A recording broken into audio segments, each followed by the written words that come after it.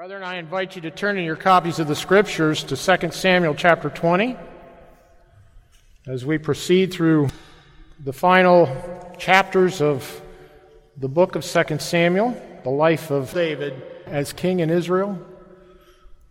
I'm going to read the whole chapter. It's a lengthy chapter. My guess is it may be that none of you have ever heard a sermon from this chapter of the Bible. It's not often preached from. When I took a little perusal of sermonaudio.com, few sermons have ever been preached from this chapter in recent years. So this may be a new experience for you all. But we'll read through the chapter and then I'll begin commenting on it. Hear once again the very word of God. And there happened to be there a rebel whose name was Sheba, the son of Bichri, a Benjamite. And he blew a trumpet and said, "We have no share in David, nor do we have inheritance in the son of Jesse. Every man to his tent, O Israel." So every man of Israel deserted David and followed Sheba, the son of Bichri. But the men of Judah, from the Jordan as far as Jerusalem, remained loyal to their king. Now David came to his house at Jerusalem, and the king took the 10 women, his concubines, who he had left to keep the house, and put them in seclusion and supported them, but did not go into them. So they were shut up to the day of their death, living in widowhood. And the king said to Amasa, "Assemble the men of Judah for me within 3 days, and be present here yourself." So Amasa went to assemble the men of Judah, but he delayed longer than the set time which David had appointed him. And David said to Abishai, "Now Sheba the son of Bichri will do us more harm than Absalom. Take your lord's servants and pursue him, lest he find for himself fortified cities and escape us." So Joab's men with the Cherethites and the Pelethites and all the mighty men went out after him. And they went out of Jerusalem to pursue Sheba, the son of Bichri. Then they were at the large stone which is in Gibeon. Amasa came before them. Now Joab was dressed in battle armor. On it was his belt with a sword fastened in its sheath at his hips. And as he was going forward, it fell out. Then Joab said to Amasa, "Are you in health, my brother?" And Joab took Amasa by the beard with his right hand to kiss him. But Amasa did not notice the sword that was in Joab's hand. And he struck him with the sword in the stomach, and his entrails poured out on the ground, and he did not strike him again. Thus he died. Then Joab and Abishai, his brother, pursued Sheba, the son of Bichri. Meanwhile, one of Joab's men stood near Amasa and said, "Whoever favors Joab, whoever is for David, follow Joab." But Amasa wallowed in his blood in the middle of the highway. And when the man saw that all the people stood still, he moved Amasa from the highway to the field and threw a garment over him when he saw that everyone who came upon him halted. When he was removed from the highway, all the people went on after Joab to pursue Sheba, the son of Bichri. And he went through all the tribes of Israel to Abel at Beth-Mahakah, and all the Berites. So they were gathered together and also sent for Sheba. Then they came and besieged him at Abel of Beth-Mahakah, and they cast up a siege mound against the city and stood by the rampart. And all the people who were with Joab battered the wall to throw it down. Then a wise woman cried out from the city, "Here, here, please say to Joab, 'Come nearby that I may speak with you.' And when he had come near to her, the woman said, 'Are you Joab?' He answered, 'I am.' Then she said to him, 'Hear the words of your maidservant.' And he answered, 'I am listening.' So she spoke, saying, 'They used to talk in former times, saying, they shall surely seek guidance at Abel, and so they would end disputes. I am among the peaceable and faithful in Israel. You seek to destroy a city and a mother in Israel. Why would you swallow up the inheritance of the Lord?' And Joab answered and said, 'Far be it from me that I should swallow up or destroy. That is not so. But a man from the mountains of Ephraim, Sheba, the son of Bichri by name, has raised his hand against the king, against David. Deliver him only, and I will depart from the city." So the woman said to Joab, "Watch, his head will be thrown to you over the wall." Then the woman in her wisdom went to all the people, and they cut off the head of Sheba, the son of Bichri, and threw it out to Joab. Then he blew a trumpet, and they withdrew from the city, every man to his tent. So Joab returned to the king at Jerusalem. And Joab was over the army of Israel. Benaiah, the son of Jehoiada, was over the Cherethites and the Pelethites. Adoram was in charge of revenue. Jehoshaphat, the son of Ahilud, was recorder. Sheva was scribe. Zadok and Abiathar were the priests. And Ira the Jerite was the chief minister under David. The grass withers, the flowers fade, but the word of our Lord stands forever. Let us pray together. Father in heaven, without the wisdom of your scriptures enlightening us to the events that have taken place that are recorded here in the passage, without the work of the Holy Spirit guiding and directing our thoughts and our intents, we would remain far from the truths contained here. But Father, we pray that you would open our eyes and our ears to this portion of your word, which is altogether true and right, filled with righteousness and instruction, and beneficial to the sanctification of your people. Build up our faith as we look into this passage. Show us these truths that you've recorded for posterity, from ages past to ages yet unseen. And we give thanks for it. And we pray these things in the name of our dear Savior, Jesus Christ. And amen. Well, brethren, you may recall 2 weeks ago we saw David return to Jerusalem, grief-stricken at the death of his son Absalom. Absalom had rebelled against his father and attempted a coup d'etat, and that coup d'etat failed. Despite David's desire that his armies preserve Absalom's life, Joab, David's general, disobeyed his orders and summarily executed Absalom while his head was lodged in the fork of a tree. Another profound account from the scriptures. Last week we saw King David return to Jerusalem and show mercy toward those who had rebelled against him. That grace is shown again in this chapter when David promotes Amasa, Absalom's general, over Joab. That's one of the profound things that happens in this passage.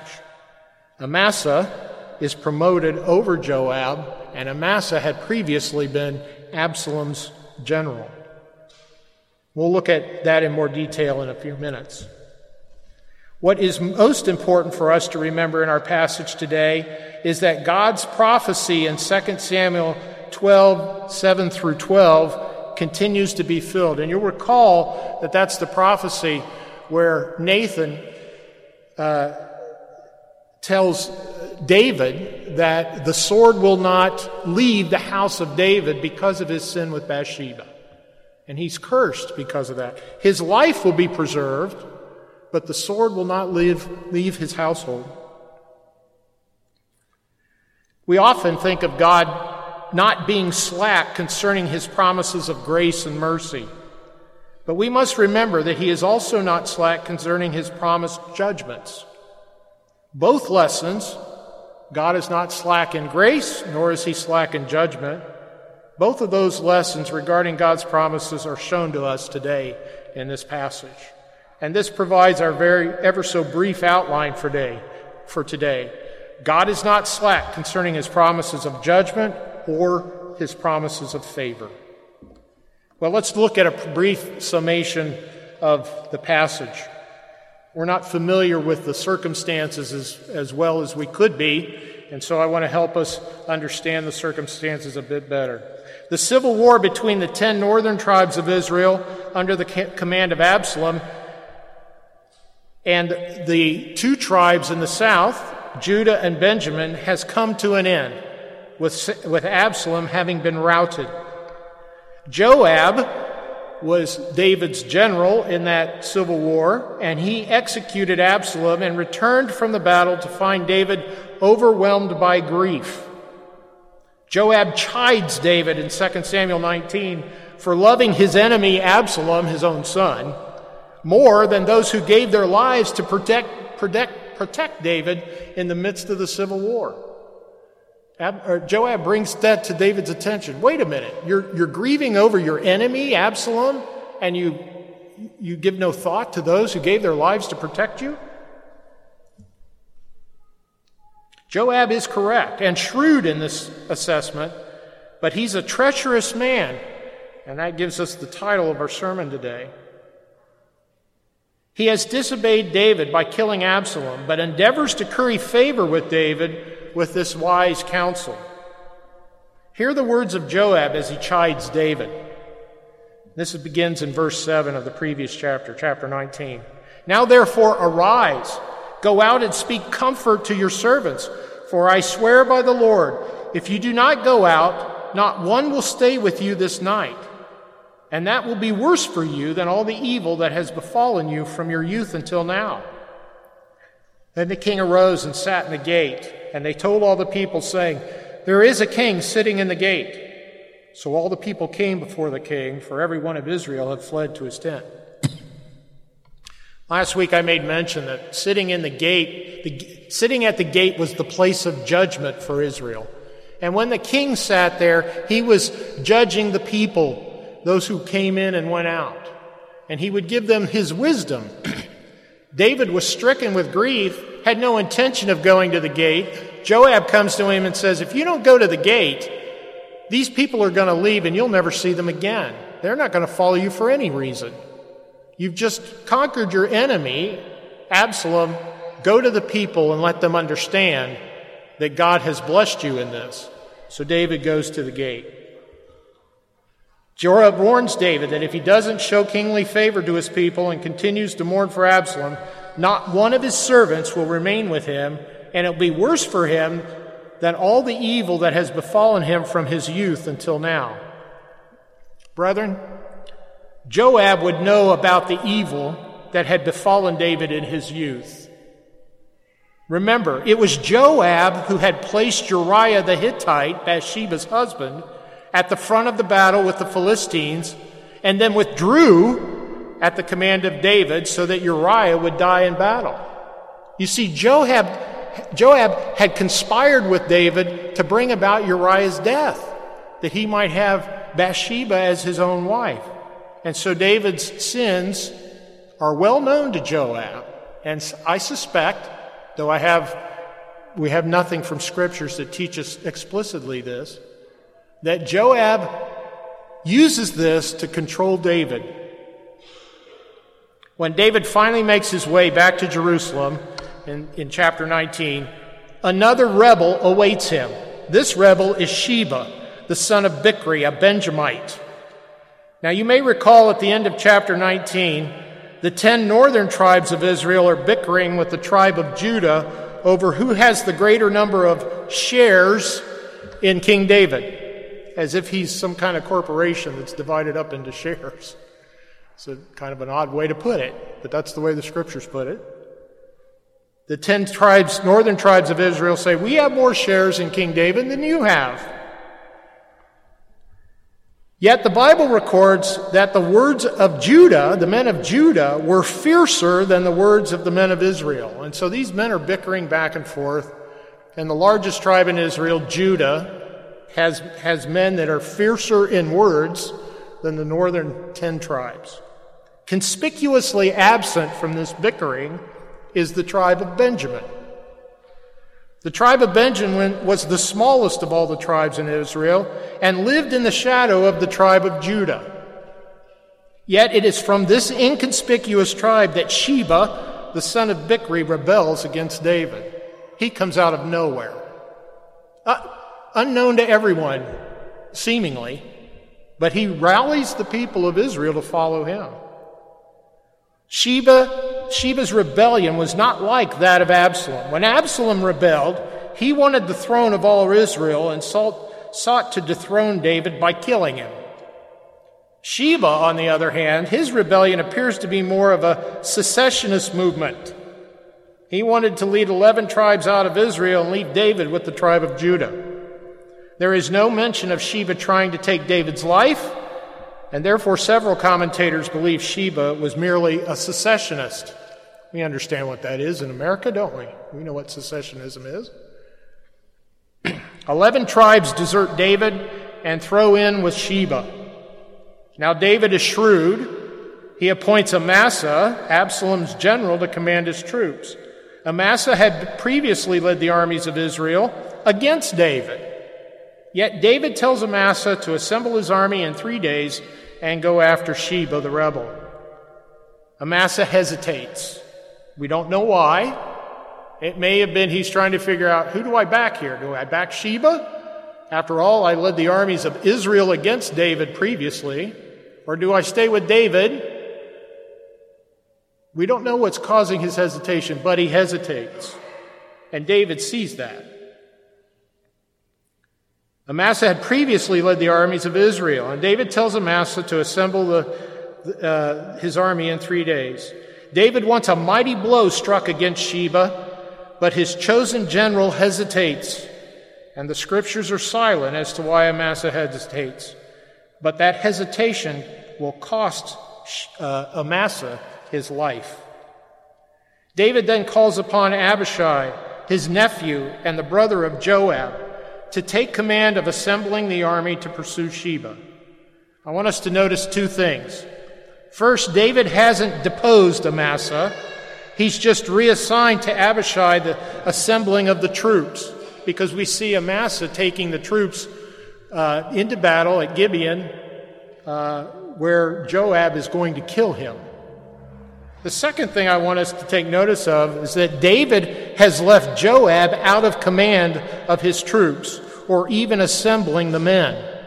It would have been natural to say, Joab, you're going to take the army, you're going to go after Sheba, and you're going to bring him to an end. But Joab isn't even mentioned until they get to the battlefield. 2 generals have been chosen over the treacherous Joab. But this does not stop Joab from inserting himself into the circumstance. He's a cunning man. He's a treacherous man. And we're going to see that in just a moment. Once on the battlefield, Joab connivingly stands with Amasa before the hostilities begin in verse 8. Joab then betrays Amasa, seemingly with a kiss. We know someone else who was betrayed by a kiss, don't we? Our Lord Jesus Christ.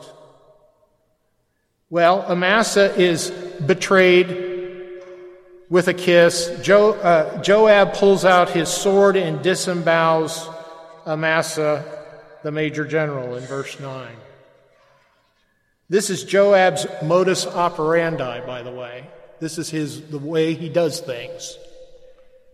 In the first civil war, think way back, Joab murders Abner in 2 Samuel chapter 3. Who was Abner? Abner was Ishbosheth's general, who David had worked out a peace arrangement with, and Joab was left on the outs. So what does Joab do? He murders Abner. In Absalom's rebellion, Joab disobeys David by killing Absalom in 2 Samuel 18. Remember, Absalom has the beautiful locks of hair. He's riding through the Ephraim forest. He gets his head stuck in the fork of a tree. Likely his hair got wrapped around the branches. And he's hanging between heaven and earth. And lo and behold, along comes Joab to slay him. Here, Joab assassinates David's newly appointed general, Amasa. This man is ruthless and has shown that if anyone stands in his way as commander of David's armies, Joab will take matters into his own hands and kill that person. This creates for David a serious problem. Joab knows the sins of David's youth. He knows of the skeletons in David's closet. David is trying to lessen Joab's influence, but Joab continues to insert his murderous self into any circumstance that would threaten his leadership of David's armies. Now, I want to stop here just briefly. There's no indication from the scriptures that Joab actually wants to rule over Israel. It's not like he's trying to replace David. He just wants the power that David has through the hand of God in the army. That's all it seems like he wants. And David will not deal with Joab before his death. He'll leave that work to his son and future king, Solomon. That's another sermon for another day. Now, I want to mention some geography before I get to the applications. The battle at Gibeon takes place directly west of Jerusalem in the land of the Benjamites. This is where Sheba is from. Sheba is routed in that battle and flees to what he believes is safer territory in the north among the 10 tribes of Israel. Abel, the city he flees to, is a walled city in the north. And it's in one of the most northerly territories of all of Israel. In other words, he flees as far away as he can get from Jerusalem. And it's in the land of the tribe of Naphtali. Joab lays siege to that city in verses 14 and 15 and threatens to destroy it, to capture or kill Sheba. He builds a siege work up against the walls of the city, and he begins to batter the walls, to knock them down. He's relentless. He is going after Sheba, and he is going to get him. Now, an unnamed woman, a wise woman from Abel, asks for time to give Joab Sheba's head. Abel was apparently known as a place of wisdom. I don't know if it was a place of teaching, but it was a place that was sought out by the northern tribes to find wisdom. And this woman makes mention of that in her appeal to Joab. It's a very poetic kind of appeal to Joab. Could you give us some time?